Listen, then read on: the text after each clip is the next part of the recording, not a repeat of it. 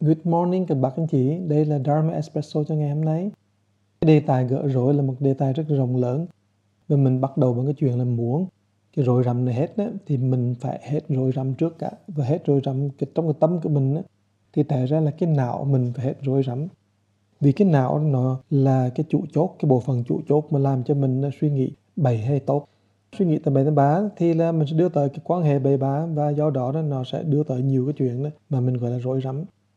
Thì muốn cho cái não nó tốt đó các bạn biết không, thì là nghe mình đã nói hôm qua là mình phải làm sao mình suy nghĩ cho tốt.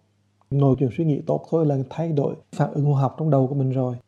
Nhưng mà còn một chuyện mà nó rất là quan trọng mà làm cho cái não mình được thay đổi tốt máu vô cùng đó, đó là sự cảm kích.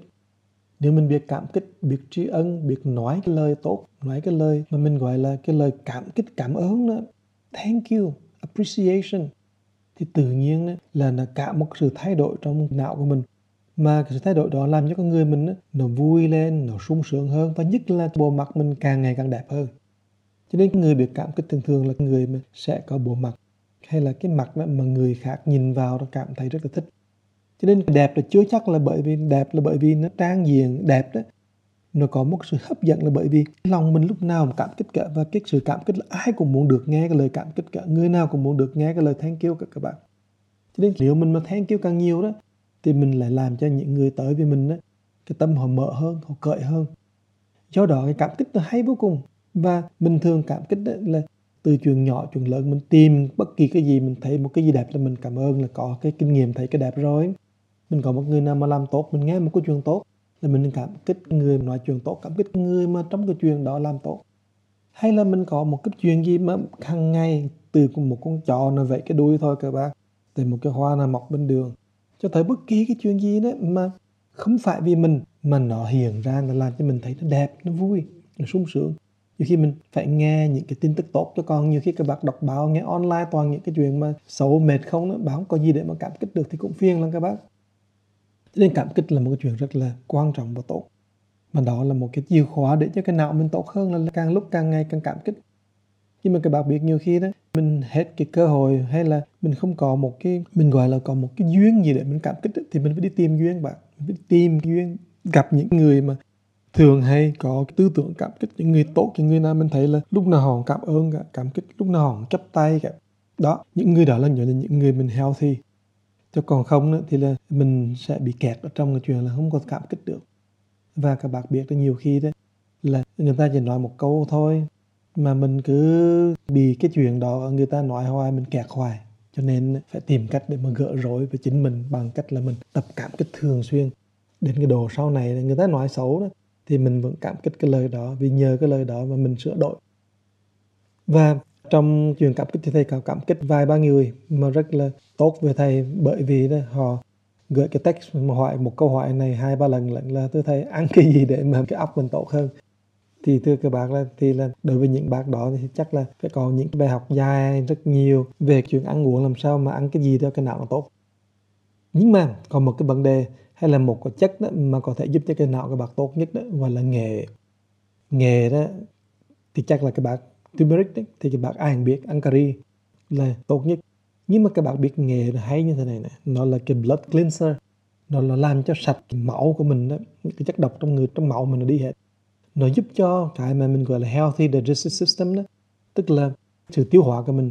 Cho nên cái dạ dày, cái ruột non, những cái gì bình thường trong đó đó, thường nghệ là rất tốt.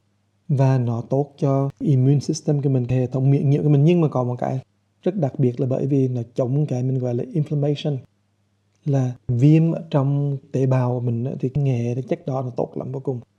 Các bạn có biết rằng là cái báo Oncogene là cái báo chuyên về nói về những cái chuyện bệnh ung thư này nọ vân đó. Thì cái báo này đó nó nói hay lắm, nó nói là cái hiệu quả khi mình ăn nghệ vào đó thì nó chống cái inflammation, chống cái sự mà viêm trong tế bào của mình đó, nó còn tốt hơn là mình uống aspirin hay là ibuprofen này các bạn, dễ sợ chưa? Tức là cái nghệ nó tốt đến cái cỡ đó đó, nó tốt hơn là mình uống thuốc nữa. Và còn một cái điều rất là quan trọng là cái não là cái gì? Nó tăng cái mức độ mà mình gọi là growth hormone đó, chất mà làm cho mình chống lại bệnh hoạn. Mà nhưng mà trong não đó thì nó có một chất gọi là brain derived neurotrophic factor, BDNF. Thì các bạn mà đi tra từ điển thì các bạn biết cái chữ này là BDNF. Cái chất này đó Nếu mà nó ít quá đó thì nó sẽ làm mình bị Alzheimer, nó làm mình bị depression và nó tạo ra nhiều bệnh liên quan tới tâm lý và tâm thần. Cho nên á, nếu mà mình mà ăn nghệ đó thì là tăng cái mức độ của cái chất BDNF này, và đó là một cái mà người ta khuyên mình là mình nên ăn nghệ. Thì ăn nghệ thì bắt trộn với cơm, làm cà ri này, mà ăn bắt trộn thì nghệ bằng bột hay là nghệ sống đều tốt các bạn. Và cái nghệ như hồi nãy tôi còn nói là nó là cái blood cleanser, mà nó làm cho cái máu nó sạch, thì tác dụng mà sạch máu mà nó tốt cái tim đó, thì nó cũng y hệt như là mình vận động thể dục thể thao vậy đó, nó giúp cho cái tim mạch mình ghê gớm lắm. Cho nên nếu bác ăn thường xuyên đó, thì nó rất tốt cho tim của mình, nó rất tốt cho cái não của mình, và rất tốt cho cái bắp thịt của mình nữa. Thì đó là những cái chuyện mà cần thiết vô cùng.